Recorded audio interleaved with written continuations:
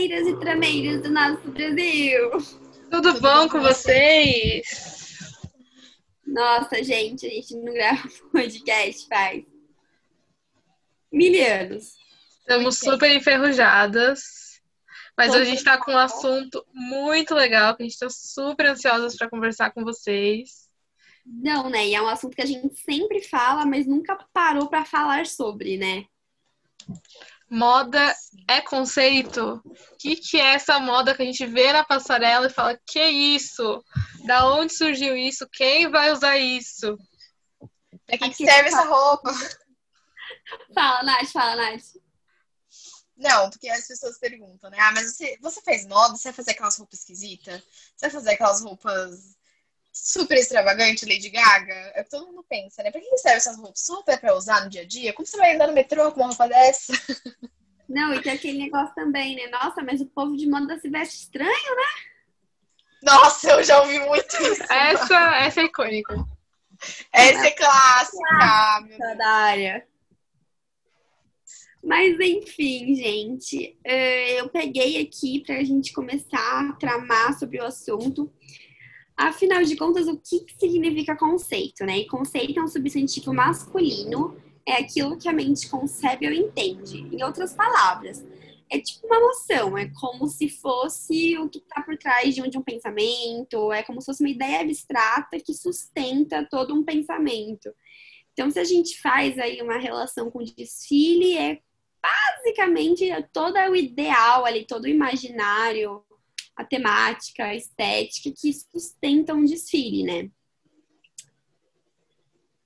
Bom, outra coisa que eu acho que é importante a gente falar é que esse exagero, que é quase caricato, que muitos estilistas utilizam, ele é necessário? E aí, o que vocês acham?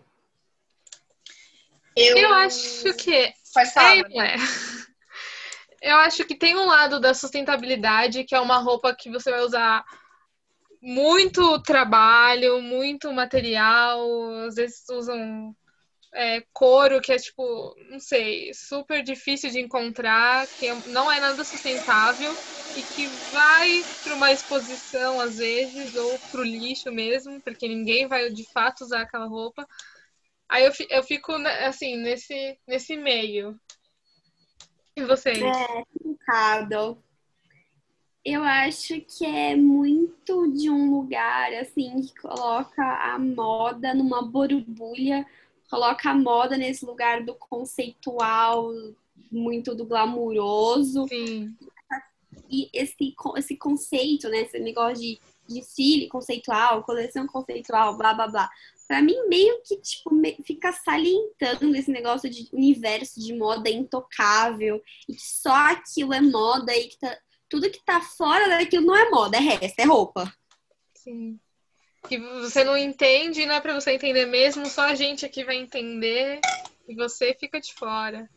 Mas eu também entendo que tem esse lado que é mais um mood board para ser o que vai ser passado para as lojas. Por exemplo, uma estampa que tá super exagerada, que depois vai ser levada como inspiração para a moda de rua, para a moda que vai estar nas lojas.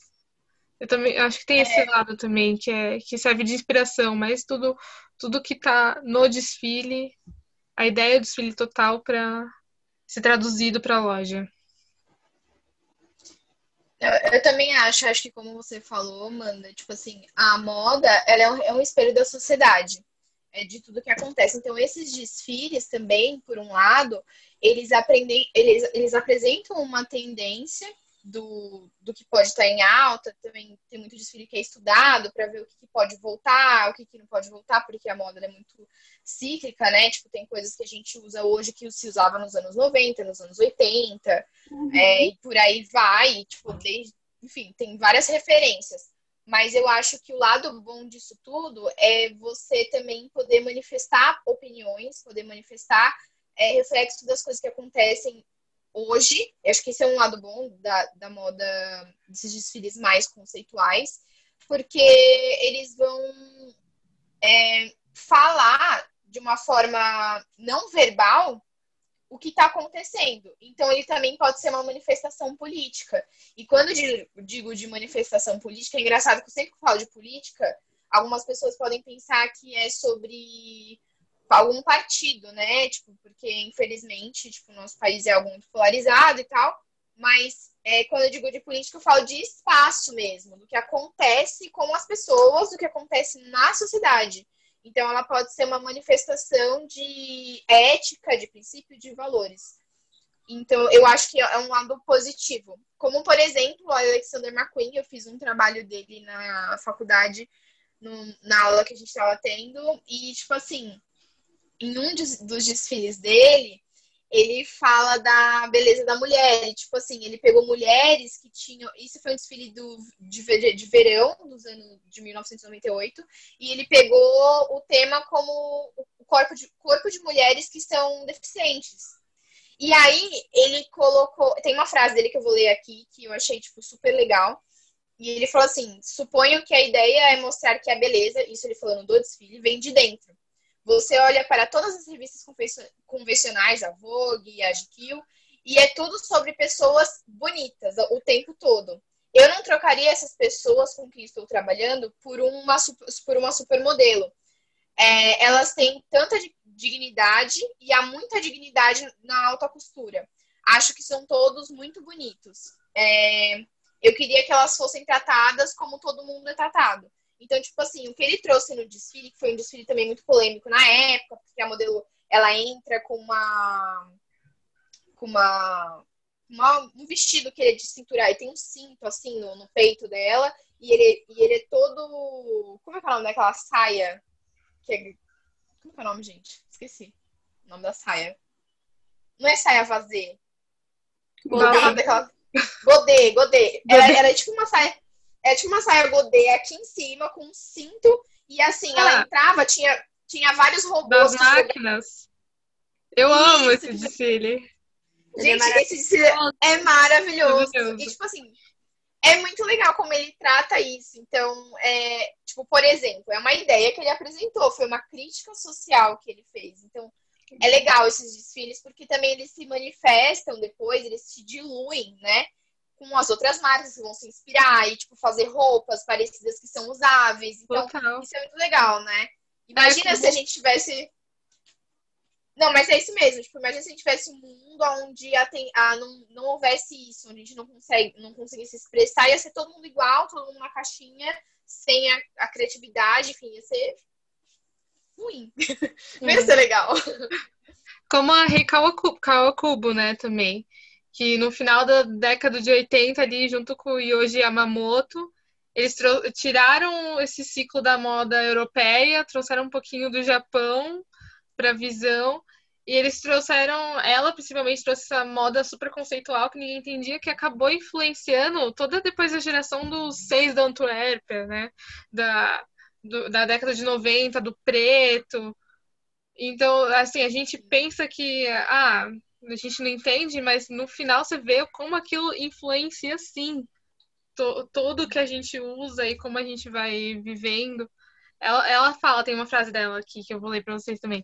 Quero fazer roupas nas quais devemos pensar, procurar, simpatizar e lutar para vestir. Eu acho que ela é uma das estilistas que mais influenciou e, assim, a gente acha que está distante, mas não está tão distante assim, não. Total. Não, eu só queria dizer que eu achei muito engraçado a Nath falando aqui, mas é um podcast, ninguém tava vendo que ela tava botando a mão. Não, Bruno, o vestido tá aqui. Não, o vestido... Não, gente, é porque... eu não soube explicar, tipo, o vestido tá aqui no peito, entendeu? Amarrado com cinto. Gente, a gente faz uma arte, entendeu? E coloca no Instagram pra falar disso. Sensacional. Não, mas eu acho que tudo que vocês falaram de zeitgeist, do tempo, de ser uma expressão da sociedade, eu acho que é nesse momento, quando a moda é total conceito, que ela flerta muito com a arte. E que, querendo ou não, a gente fica nesse dualismo entre moda e arte, né? Porque se eles falam que a arte é o que representa um tempo e defende um ideal, e a moda, ela é essa expressão que ela é comprada. Se a gente tem um desfile conceitual, que ele é só uma apresentação, é quase como se fosse uma performance. que não é comprado, até porque aquelas roupas são super conceituais, quem vai sair com aquilo na rua, eu acho que a moda fica ali no limite muito nítido entre Muito, moda total. e É muito muito. importante pra gente, tipo, ir pra frente, criar, se reinventar. Como que a gente conseguiria sem ter essa extravagância, essa criatividade toda libertada, né? Sim, exato. E tem um livro da Laura Ferranza que chama Quando a arte encontra a moda, que ela vai falar principalmente do Antoni Watteau, que é aquele pintor que ele vai pintar principalmente o período ali do Rococó.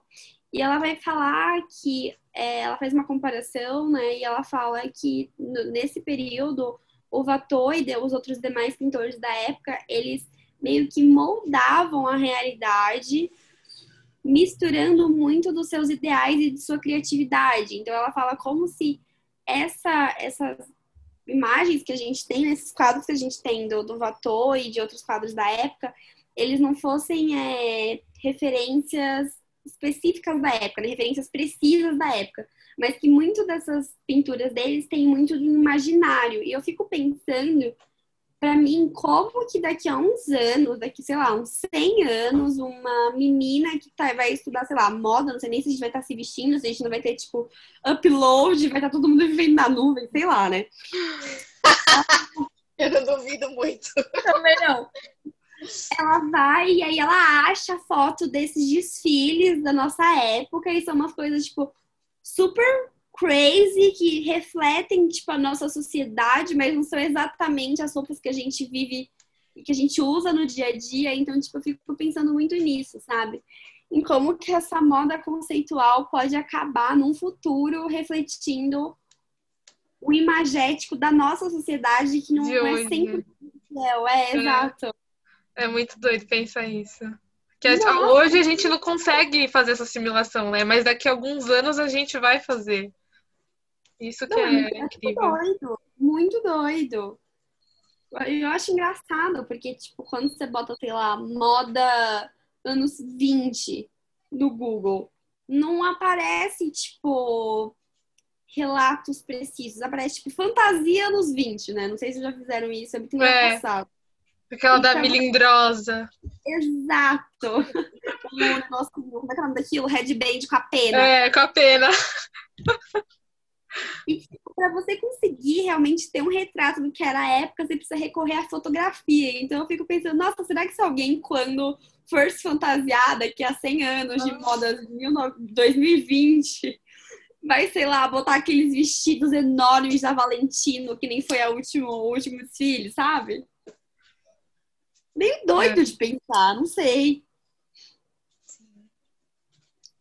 Mas sei lá. Nath, você tá quietinha? O que você tá pensando?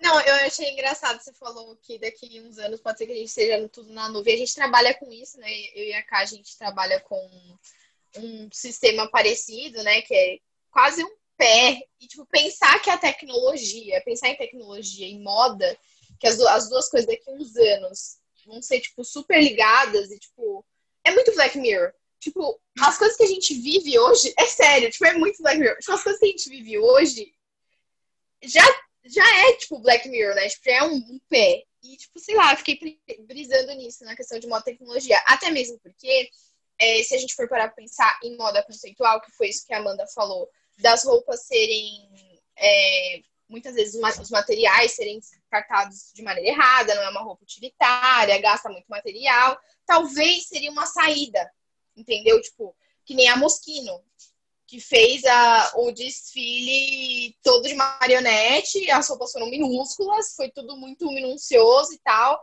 que eu achei que foi uma boa saída, assim, para mostrar a tendência. Talvez a gente não precise mais fazer a roupa. Não, calma aí, deixa eu fazer um adendo. Eu concordo, talvez a gente não precise mais fazer a roupa e eu acho que, tipo assim, toda essa movimentação tecnológica em prol das roupas 3D, molde 3D, tudo voltado para o âmbito muito digital, os desfiles digitais, tudo voltado muito para a imagem, para o som, tudo aquele desfile da Prada que teve 58 milhões de visualizações, não sei se vocês viram, mas esse ponto que eu ia falar. Não sei se vocês viram também, outro adendo, que esse desfile da Moschino tá tendo mó bafafá nas redes sociais, porque parece que, não digo que eles copiaram, mas assim, ou eles copiaram, ou foi muito esse negócio de, tipo, o Zeitgeist contemporâneo, estavam no mesmo imaginário, sei lá. Pode acontecer também. Com o Kid Super, que fizeram um desfile, assim, extremamente parecido, com miniatura, também as miniaturas se movendo. Assim, gente, é Qual bizarro. marca fez? Chama Kid Super, acho que é isso. Deixa eu dar um. Ver se eu tô falando certo. Isso eu não Mas no vi. caso, a Moschino copiou essa aqui de Super. Não tô falando não tenho certeza que copiou, sabe? Mas eles estão sendo acusados é isso mesmo, Kid Super. Eles estão sendo acusados de plágio, porque eles fizeram um desfile, tipo, exatamente nesse formato que a Moschino fez, com miniatura. Até com a Ana Winter aqui. Sentadinha, tô vendo. Loucura, né? Tipo, aí a gente pensa, né? Será que todo esse negócio de Zeitgeist também tem um Zeitgeist de conceito que rege as pessoas? Não sei, gente. Não dá pra falar que é muito Eu acho não. que sim. Foi postado há 5 dias atrás, né? Também. Eu acho que acontece, esse é o espírito do tempo, né, da época, Sim. é o Zeitgeist. A gente tá tudo conectado. Com a internet, mesmo sem a internet, a gente se conecta de uma maneira incrível. Sim. Inclusive, nesse assunto, tem um pensamento da Sandra Reich, que é uma pesquisadora que ela fala sobre essa questão do modelo conceitual, né? Não da moda conceitual, mas do modelo conceitual de conceitos que regem, enfim, cultura, arte, moda, filosofia, sociologia. Ela fala que, entendida como linguagem, a prospecção de sinais emitidos pela sociedade é guiada por um estudo comportamental e transversal que possibilita recomendações tangíveis para todos os níveis de mercado, sustentado pelo fenômeno irracional e emocional das tendências e sintetizado em imagens. Então, eu acho muito bonito quando ela fala isso, porque talvez seja uma coisa nossa, do ser humano. De estar vivendo circunscrito nos mesmos conceitos, às vezes sem perceber. É isso que leva ao que a gente estava falando antes, né? De ser o espírito do tempo. É o que a gente vai daqui 20 anos falar, a moda do 2020 era assim, porque tá todo mundo, de certa maneira, usando a mesma coisa, né? Uhum, exatamente. Bom, eu anotei mais uma coisa que eu queria falar com vocês, que era de uma opinião. Não sei se vocês conhecem a Mônica Horta. Ela é uma jornalista e artista têxtil. Ela é incrível, os textos dela são fantásticos. Mas eu anotei uma frase dela falando sobre essa questão de dualidade, moda, arte, conceito, que eu achei muito incrível. Que ela fala que vale questionar por trás dessas ações, que ela fala das ações que movem as tendências dos conceitos, que só costumam ser boas para quem as fabrica. Então tá aí, diante desse quadro social conturbado em que se encontra o nosso país, super vale colocar nossas almas em sonhos e coletivar e desfrutar juntos da nossa capacidade de gerar mudanças. Então ela tá falando, tipo assim, quanto também desses conceitos não são empregados para sustentar tendências que, no final das contas, vão só continuar girando aquela roda da indústria da moda que tá botando dinheiro nos bolsos das mesmas pessoas sempre, sabe? É um círculo. É um círculo, eu não sei como é que quebra essa jossa. Como a gente faz pra quebrar isso? Não é possível, deu muito certo. Mas é, gente. O que você pensa, Nath? Não, achei total isso que ela falou dos sonhos e tal. Tipo, eu acho que a gente tem que levar a coisa a nossa geração, né, para um lado mais saudável. Porque a gente que enfrenta o mercado de moda, a gente sabe que em todos os âmbitos, não só o mercado de moda, né, a gente estava discutindo sobre isso outro dia, o mercado de trabalho em si já é muito difícil e ele é cruel. Então, a gente poder levar isso, a nossa geração poder empregar e tipo, fazer de forma mais saudável, de forma mais responsável possível, é a melhor coisa. sabe? Eu acho que isso, eu tenho vocês sabem, tipo, eu tenho muitas esperanças de que isso vai mudar, de que a nossa geração tá plantando coisas boas e que vai colher coisas boas no futuro e a gente faz a mudança, velho. Só que é difícil, não é fácil desconstruir algo que já foi construído há muito tempo, né? É difícil. Eu espero muito Mas... que a nossa geração consiga aproximar um pouco mais essa moda super crazy, glamourosa e tipo bolha dessa moda comercial e que esses dois universos não fiquem tão intangíveis, sabe? E que assim as pessoas entendam que por trás de uma roupa tem um conceito e que esse conceito consiga ser passado de forma mais fácil para as pessoas, sem que tenha uma necessidade assim de você gastar resíduo têxtil, sem você gastar tempo de costureira, sem você ter que gastar, enfim, toda a energia que a gente sabe que tem por trás desses desfiles, mas que tipo você consiga transmitir essas ideias em peças de roupas que consigam ser verdadeiramente usadas. Não que não existam, né? Existem muitas marcas que fazem isso muito bem feito, sem apelar para uma moda que não dá para ser usada. Uma roupa que não dá para ser usada, falei errado. Mas, tipo, eu espero muito que esses dois universos comecem a se mesclar e que, enfim, a gente caminhe para um lugar em que essas coisas não fiquem tão separadas e em universos que parecem tão distintos, tão diferentes e que, na verdade, eles são paralelos. Estão juntos Sim, ali. até mesmo porque a gente fala muito sobre aquela coisa da democracia de moda, não tá relacionado somente ao fast fashion, porque acho que antigamente tinha muito esse termo, mas a linguagem mesmo, a educação de moda, tipo, que seja algo que as pessoas consigam entender também. E eu acho que a educação de moda, ela tá muito relacionada ao desfile de moda.